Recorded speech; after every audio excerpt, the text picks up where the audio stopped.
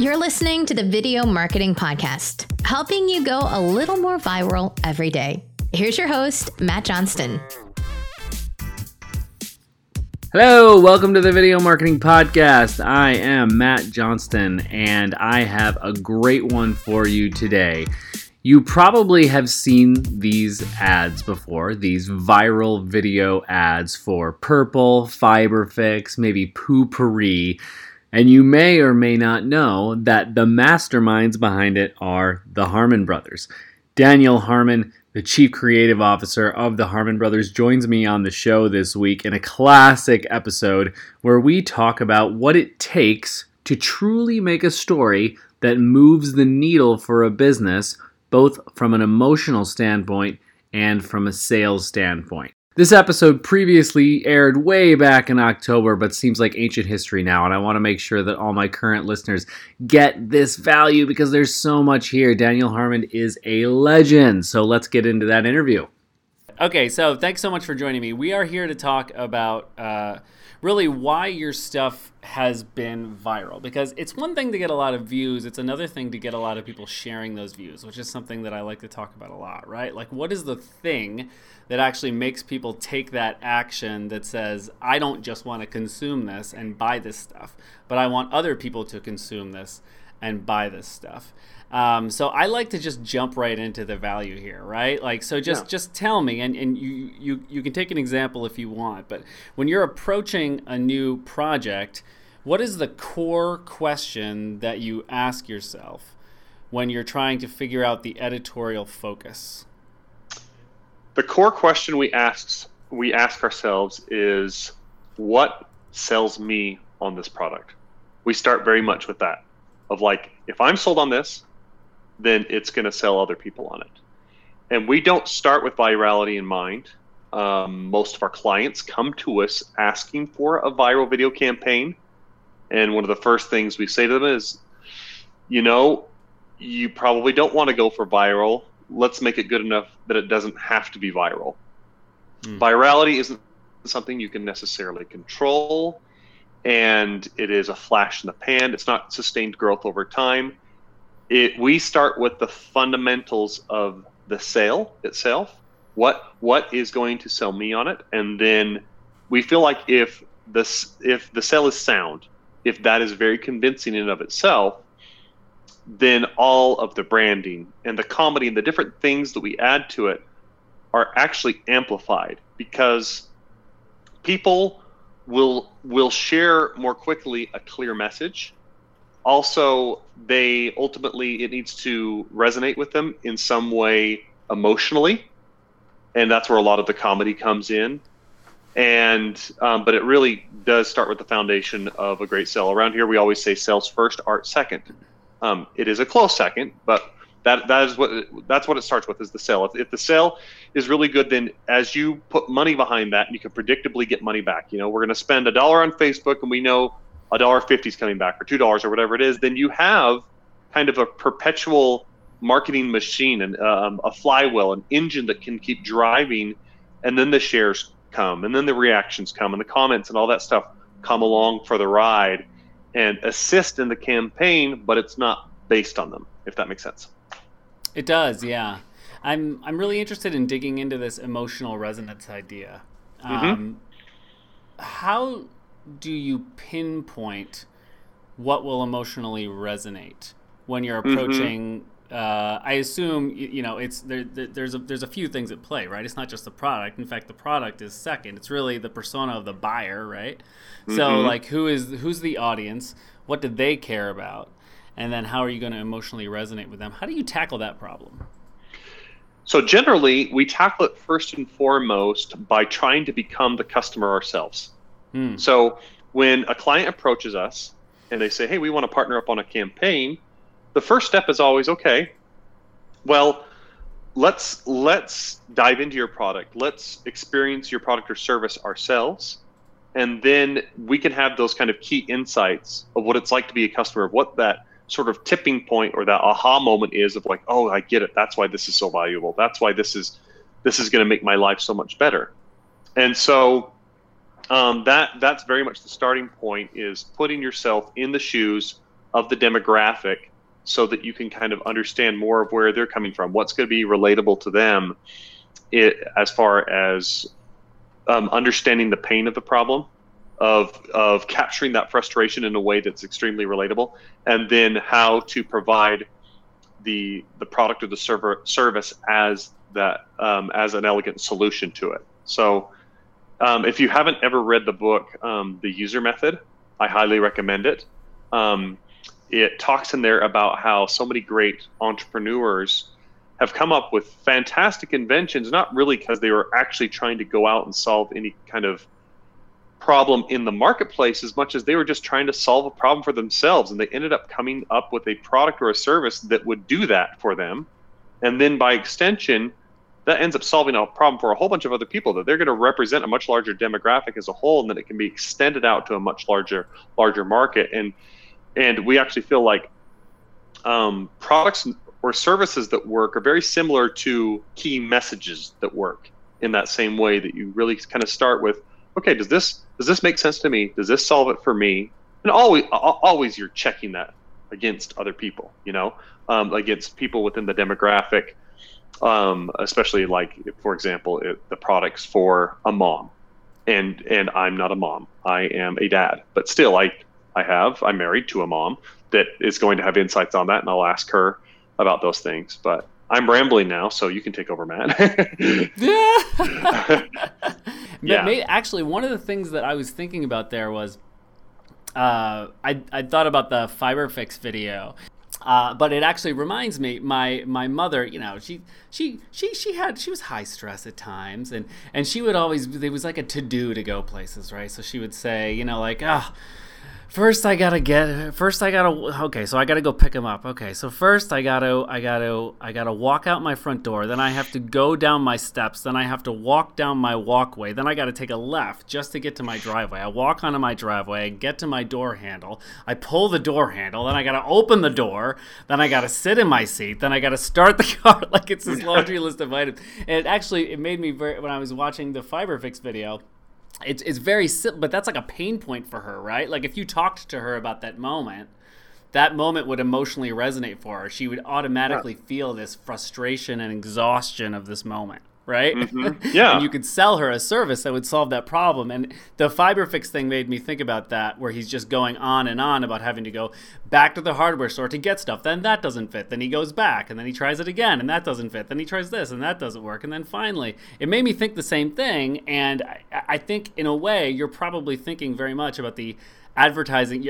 These are ways of describing pain points and spurring emotional resonance through comedy, right? Yeah, so it is. It's very much written from a place of reality. And when you go to that, like you said, it has that relatability there. I put a post up on LinkedIn the other day describing some of the inspiration behind the moment in the Chatbooks video, where she says, Jeffrey, get off the roof. And then her son goes ahead and he jumps off the roof with an umbrella in hand, trying to parachute down. That was actually born out of inspiration from my childhood, where I jumped off my own roof using a bed sheet as a parachute, and it did not work at all. I just thud right on the ground, practically knocked my air out. But that's what that moment was kind of born out of. And the same thing for that sequence in FiberFix, where it's describing very clearly that nuisance problem of having your Saturday sucked up by trying to chase around different parts that you're trying to, fix a thing in the house or the yard, and you go and, oh, this is the right part, and no, it's not, and you go back and forth, and rather than just having something in the garage that you can pull out, wrap it up with FiberFix, and boom, you're done, and not have to worry about all that. Yeah, it was very much born, I think, out of a real frustration. At least, like you said, I relate with it. I don't particularly care for going to the store at all. I'd much rather pick up something on Amazon, than try to run over to Home Depot or something like that. And I think that resonates for a lot of people. It's interesting.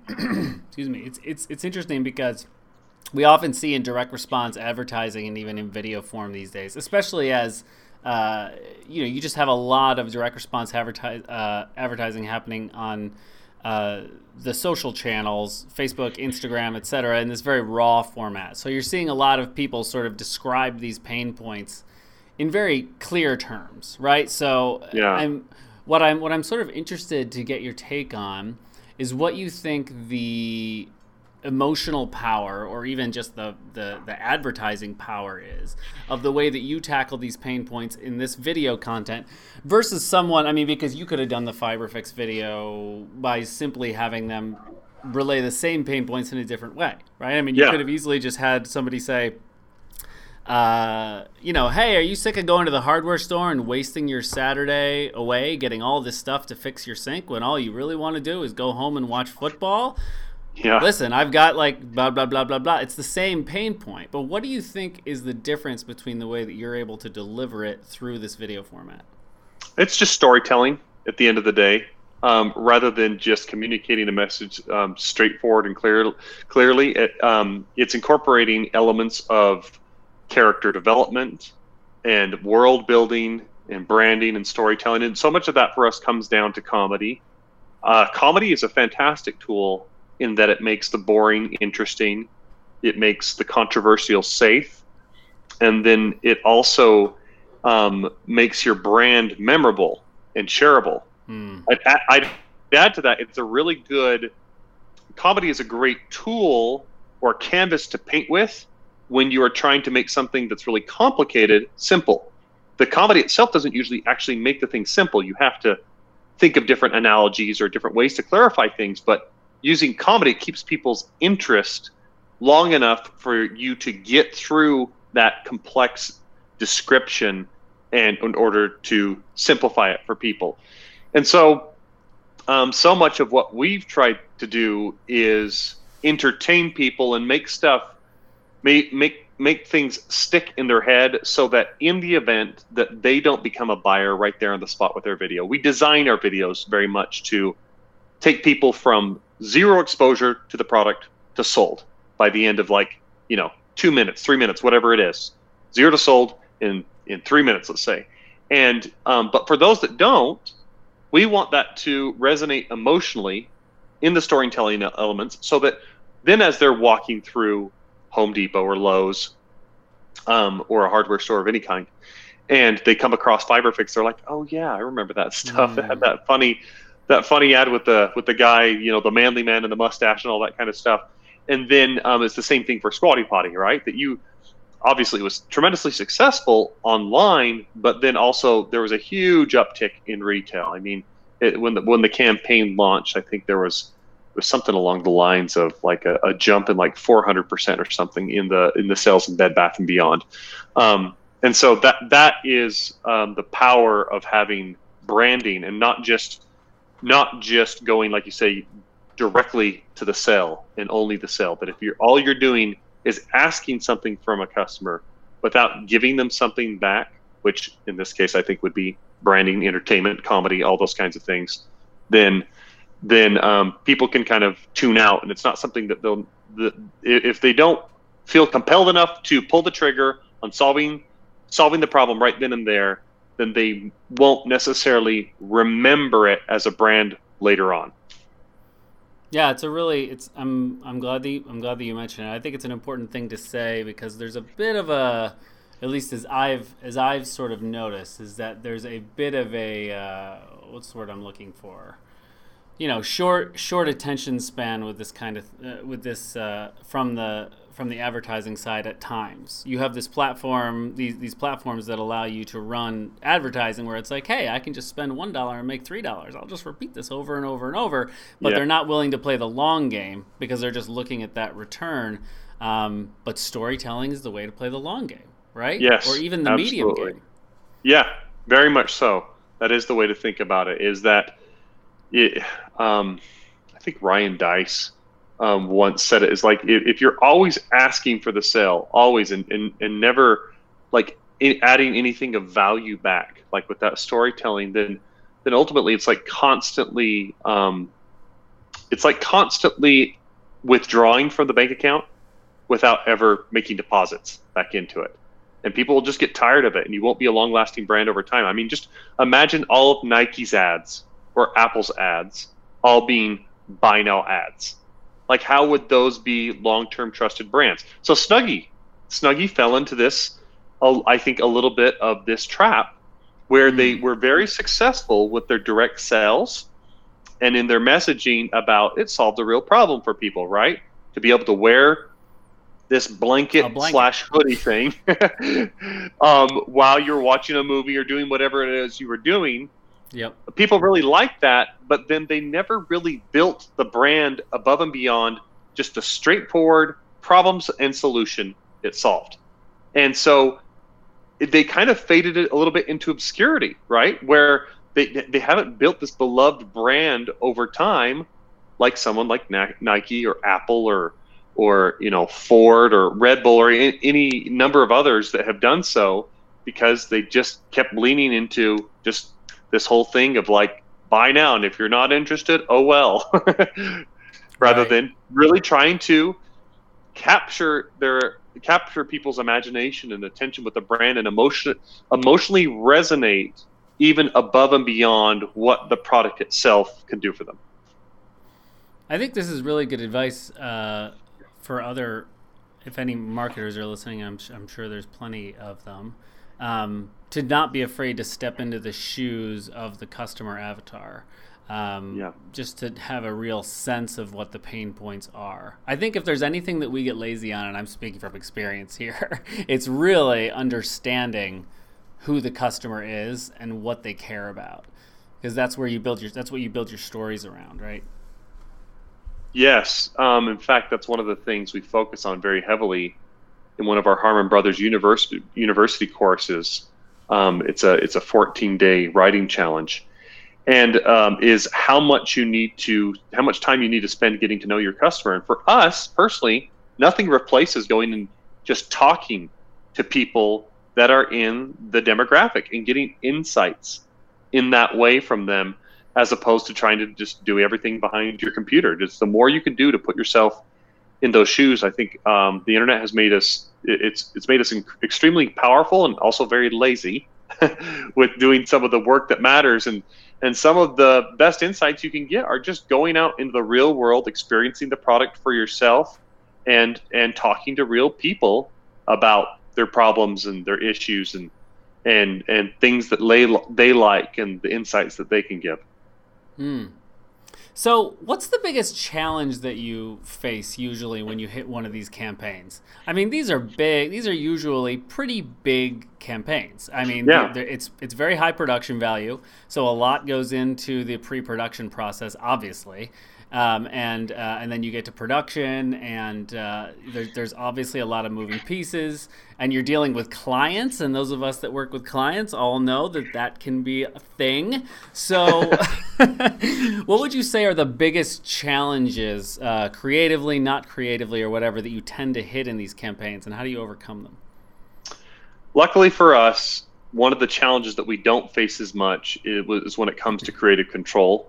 We set that expectation pretty properly up front with the client, that if they're looking to just hire us as a production company and they're not looking for us to do something that they can't do themselves, but just to do whatever they're asking, then that's just not a good partnership from the beginning. And so that's not the one that we struggle with as much. It's sometimes some of the biggest struggles come from the client not knowing their customer or their market well enough themselves. And so kind of assuming that and maybe getting into a bigger campaign, and maybe we get it right, maybe we don't. I mean, luckily for us, most of the time we have got it right. We've been able to get to the bottom of that, but we're very much more of a scale it company rather than nailing it. And if the client hasn't nailed it themselves, we have entered into a couple of those partnerships where it just didn't go much of anywhere because they didn't have their product or service really quite nailed down yet. They didn't know exactly who they were talking to. They didn't in some cases didn't even have a product that worked well enough for any customer to like justify putting the marketing behind it. So that's one of the biggest that's one of the biggest obstacles that we've had to overcome. And then the other one is just, again, people coming in with too high of expectations, right? They've seen the success of Squatty Potty. They've seen the success of Purple. They've seen the success of Fiverr and Chatbooks and so on, Lumi and all these that are kind of home run type campaigns. And they come in with like, oh, okay, let's knock it out of the park. It's like, well, let's just get on base.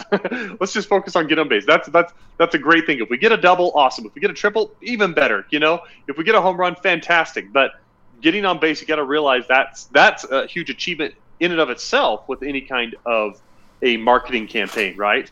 And so that's a little bit of the adjusting of expectations. Is even some of those campaigns in the past were done in a different social media environment than we have now, where virality was allowed to spread a lot more than it is now, where Facebook and all the algorithms and stuff are favoring the paid media as opposed to people just sharing it like wild. Like if all videos could just go viral over the internet all the time, then it kind of ruins Facebook's business model, right? Or any of their business models. That ultimately, at the end of the day, they need advertisers to pay for eyeballs. So. I'm curious, do you ever make alternate versions or alternate pieces of the video based on the data you see coming back and then make swaps? All the time. Happens all the time. People get really hung up on like, oh, this video's launching. This is it. It's like, well, it might be for like a week or two. And then we might switch over to something that works much better. But yeah, we have different cuts of the video. We'll test different openings. Like, do you have different hooks? Yeah, different openings. The first 3 to 5 seconds or hooks are some of the most crucial because again, it has to hook or grab your audience's attention right off the bat, and so we play with those all the time. Yeah, it happens. It's very rare. It's a very different media landscape than it was even when we launched Squatty Potty, where so many of the views went to one video, and now it's much more across a campaign of a whole bunch of different assets built around that central story, that central branding, that central character. Right. Yeah, that makes sense. Yeah, I mean, and you have to plan this stuff in pre-production, I think is one of the important things. Yeah. I always sort of have preached that you have to be thinking about the finished product when you shoot. Otherwise, you're kind of like, you hit this point where you're like, oh, well, we have to pivot this part. Well, you're like, well, I don't have that. And then you're like, reshoots. No, very much oh, great. so. Here's another $10,000. Yeah. Right. We're always shooting more than we end up needing, just as a general rule, because we're really committed to quality and also because we want to give ourselves options when it comes to the testing. That's really important to us. And so the clients kind of know that going in, that's going to be the case. What do you feel like is the biggest mistake you've made that you've learned from? The biggest mistake we've made that we've learned from. But I'd say, again, one of the bigger, just coming back to one of the biggest challenges that we have is just taking on clients too early, where they haven't necessarily nailed everything down. We're not necessarily in, there are like some small exceptions to the rule, but we're not necessarily in the business of helping clients nail their product or their service. They kind of need to do that themselves, and then they need to come to us when they need to really scale up. And so taking clients on too early without them having enough momentum has burned us a few times in the past. And I'd say that's one of the biggest mistakes we've made, getting enamored with a concept rather than an actual finished product.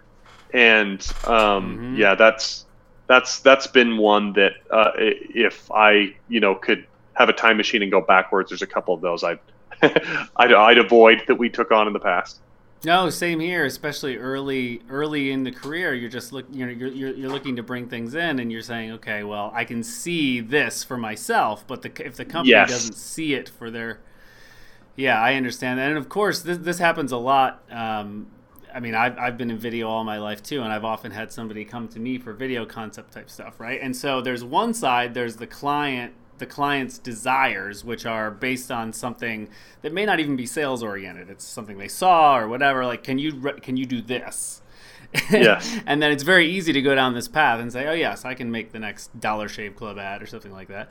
And then you end up in this incongruity, because at the end of the day, emotional resonance can come in many forms. It doesn't need to come in a $30,000 production video, right? It's much more about the writing. I always preach this. It's the editorial. It's the writing, right? It's so much more than the production value. So how did it start I mean, was it just one Harmon video Brothers? took off? Well, was it just sort of one video that took off, and all of a sudden it became like this big agency? Or how did you get into the point where you could say, okay, like we're a real business that's cooking with it right now from the entrepreneur realm? So it started with Aura Brush, which was a tongue cleaner for bad breath. My brothers were co-founders of that company. They created a video that has, I think, over 25 million views to this day on YouTube. That to tell how to tell if you have bad breath. And this tongue cleaner, the Aura Brush, from the success of this video, it was the first ever video on YouTube where you could predictably spend $1 behind it and knew you were getting more than $1 back. It was the first one that proved out that business model, and YouTube used it all over the place to, go to pitch places Right. like Pepsi and like Ford and these different companies. And from the success that we had there at Aura Brush, so my brothers brought me on later to make a bunch of video content with Aura Brush, and I was the art director there. And over the course of 2 years, we made over 100 different videos for Aura Brush. It was a crazy weekly release schedule. And the CEO of Poopery reached out to my brother Jeffrey for a campaign because she'd seen the success of the Aura Brush campaign. It was like, I need that done for my product for Poopery. We ended up resigning from Aura Brush to do the Poopery campaign, and then it launched and kind of blew up and started getting shared all over the place. And the decision to actually, we needed a place to put the money for the Poopery campaign. We needed a business entity. And so it was like a midnight kind of decision where my brothers are on the phone together, like, what are we going to call this thing? And we're like, I don't know. Let's just call it Harmon Brothers LLC, and then we'll change it later if we need to. And that was the naming. Yeah, we're branding guys, and this is how it happens, right? So anyway, like the name just ended up sticking because the press started citing in the footnotes and stuff of the Poopery campaign, creative agency Harmon Brothers. Mm-hmm. And we were just around my brother's kitchen table when we had launched this thing, and looking back and forth at each other, just being like, are we an agency? I guess we're an agency. I mean, we did like some work for a client. I guess that makes us an agency. We weren't thinking in terms of like building it up big or anything like that. And from there, we had a number of like small little videos that we did for people. And it wasn't until Squatty Potty where we took that model and were able to really truly replicate it in a way that mattered.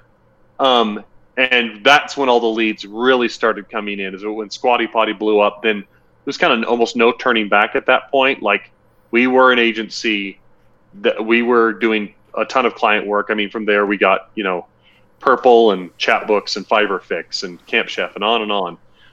It went, and that's kind of the way it started. The name was very much on accident, and if we were to go back and do it all over again, we probably would have named it something different. It works, right? People are sure. It's connected with it. Like it's found its way into, marketing, branding at this point and stuff. But yeah, at the end of the day, it was accidental. Yeah, there's no turning back now. Yep. Yeah, I think I want to sort of end on. I always like to give as much value as possible we can here, right? So you mentioned Sure. this model. I want to get into this. I want to dig into this model just a little bit here. So you guys, I mean, when you see a Harmon Brothers video and someone who wants to replicate some sort of success in some way or learn from it, right? They're trying to learn from it. They're saying, okay, how can I bring what made this successful, the core concepts that made this successful, into my business and my video? I can't afford to have some big agency do it or whatever.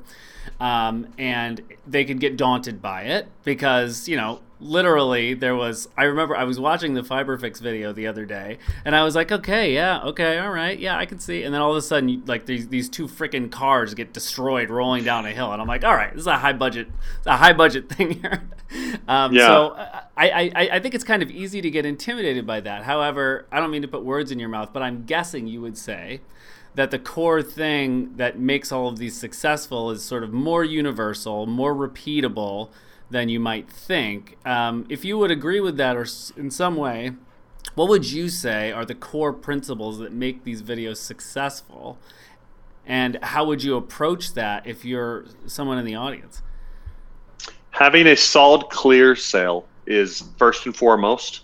That if you confuse your customer, they won't buy. That's always the case. The confused customer never buys. So at the end of the day, get rid of all the frills. Exactly who we're talking to, and we know the problem it solves, right? That's right. Proven, get rid of all the crazy like production value and the multi-$100,000 budgets and all this kind of stuff, and let's boil it down to something that you can literally shoot with your iPhone, and you're gonna be just fine. Ultimately, if you get the sell right and you don't get distracted too much by that other stuff, then that is the better starting point, is understanding the fundamentals of the sale. You have to understand from our perspective, we learned to do sales face to face, over the phone, all that kind of stuff long before we learned to do it for online video. I was doing this door to door. My brother and I sold potatoes from Idaho, from our uncle's farm in Idaho. We'd bring them down to Utah in these 50-pound boxes and load them up to the point that we blew the tires on this big van that we had and everything, and drove them down, went door to door and sold them and we had a basic pitch where we would say, we are selling these potatoes we brought a load of fresh Idaho potatoes from my uncle's farm in Idaho, selling them to earn money for college, to pay for a mission for our church. Do you want to buy some potatoes? It was very simple, and people would buy. And so we learned a lot about sales then, and we did it later. We became salesmen for alarm sales, for ADT security systems with an ADT authorized dealer, clear back in the day. And so we learned about overcoming objections and setting up a problem and a solution and doing all that kind of stuff. And so we learned so much of the good sales principles long before we were ever applying it to any kind of advertising and branding and storytelling and video in that way. So the first thing you're doing is laying out clearly, here's the product, here's the problem it solves, here are all of the main objections, and here are all the main pain points that it solves, and having those things be totally in alignment. That's very much the starting point. That's very much what we coach our writers on doing. Is if you get that solid foundation of the sale in place, then the creative concept and the kind of character you build around and the branding and stuff, that will flow more naturally into it rather than trying to force it the other way around. I think I like you mentioned character, and we've talked about storytelling a little bit in here. This is something that I come across a lot of times. I'll talk about it. I'll say, oh yeah, this is storytelling or whatever, and somebody will be like, okay, is storytelling the kind of thing that you can describe? And I think this is like, what is storytelling? Oh, just do storytelling. Just tell a story. Okay. So how do you approach this? And I'm guessing character is at the center of this, right? Is there a certain character? Do you look to first identify a hero type character that you can build some sort of narrative around? What are you looking for in that structure? Yeah, so with storytelling, I think a lot of it comes down to having an arc. And what I mean by an arc is that you have kind of a beginning state for a character that then goes to an end state where they've overcome some sort of a problem. They've transcended in some sort of way. They've transformed. That's what people want in story is that someone goes along a path of progress in some way. Now that fits very nicely into the idea of direct sales, in that you have a problem and a solution. And then when someone is encountering this problem and they've got the solution, then they've transformed in some way, right? But yes, character is a big part of it, and we try to And we try to make the character memorable in some way and relatable in some way. And if you can get both in one, like we did chapbooks, that's fantastic. Or I think Fiberfix does a good job of that as well. And the idea so being something that like purple, would you say the character is, well, the purple with the egg test, is that you have your host there? I mean, who's the hero in that? Yeah, so it's Goldilocks, right? Doing it where Goldilocks, is known in the is known in the fairy tales as a bed expert. So so there's an authority aspect to that, right? Or relatable of like, oh, she gets beds, right? She had the one that she tried that was too soft, and that was kind of what it was. But then it's just more in the performance of the actor that you get a lot more of like the relatability, right? Because it's not like any Goldilocks you've really seen in the storybooks. Like, you get that she's Goldilocks, but at the same time, she talks more like you and me than anybody out of a storybook does, right? And so that's another part of it. But then I'd say for people that are looking to really kind of dive into story, a really good primer on it is How to Build a Story Brand by Donald Miller. If you haven't read that, I'd check that one out. It's a really good book where he talks in there about basically the story formula that so many of like Hollywood blockbusters follow. And you can follow that same kind of storytelling format in your own marketing, in your own advertising. Right, and he talks a lot in that book about, because I've heard other opinions on this, and there is some debate here, that is had, about, who the hero is of the story. And I think he's pretty clear that the customer is the hero of the story, not you being the hero, right. Like your product being the hero. Yeah, yep. Yeah, the idea being that the customer is the hero in their own story. That the product facilitates the transformation, and it helps them through. It guides them through, but it isn't actually the hero itself. Right. So if you really want to replicate this, I mean, you're really talking about laying out what you would call the sale, and this is what is the product, what problem does it solve, what are the core emotionally resonant, I think, pain points really that are key there. And then what I'm hearing you say is all of the objections, and then sort of building a story that can take someone from point A to point B through some sort of arc and transformation. And that's something that people can do. I mean, it's not absolutely. something that you need $100,000 budget to necessarily do. You just have to think it through. That's right. It's spending the real time in scripting to take what you have, go read it to people, and see if it resonates with them. If it doesn't do it in writing, it's probably never going to do it in video, And it's just, it's really taking the time to hash that out, write and rewrite, and find something that works in the written form first. Yeah, that's good stuff. Thanks so much, Daniel. And let's talk a little bit about the courses you all have, because I know I keep seeing your ads, and I'm like 2 seconds away from buying every single time I see you with this freaking cell phone in front of your face.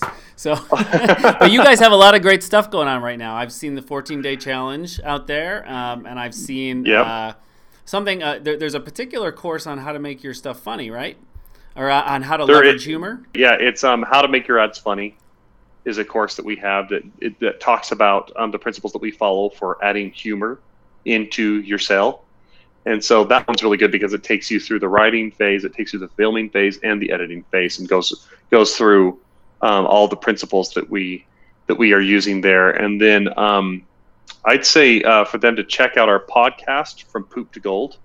That's obviously available on any of the places that you're going to get your podcast. And but there's the 14-day challenge as well, which is if you're looking for the starting point for your sale, that's the best place to do it. It's a 14-day video script writing challenge designed to take you from a blank page to a finished script that can sell, all within the course of those 14 days. If you follow the activities and exercises, you will come out on the other side with a script that you can go and shoot. So that's what that's for. I highly recommend that, folks. Definitely there is a big focus right now on raw reality style way of doing this, but I think that it's very easy to forget that there is an art and a science to this, really, that you can leverage as well. And if you can blend those things together, you can really have a lot of success. So starting with scripts, I think, is really important. It's all really there. And definitely check out the podcast Poop to Gold. Thank you so much for being here. This was a great conversation. I learned a lot. I think everybody learned a lot. I really appreciate you joining me today. Thank you for having me, Matt. Appreciate it. And thank you so much to everyone out there for listening today. If you got value from this, and I certainly hope you did, please do consider leaving a review. I'm told that helps us out a lot. And hope to see you next week on the show. Have a fantastic rest of your day and week ahead.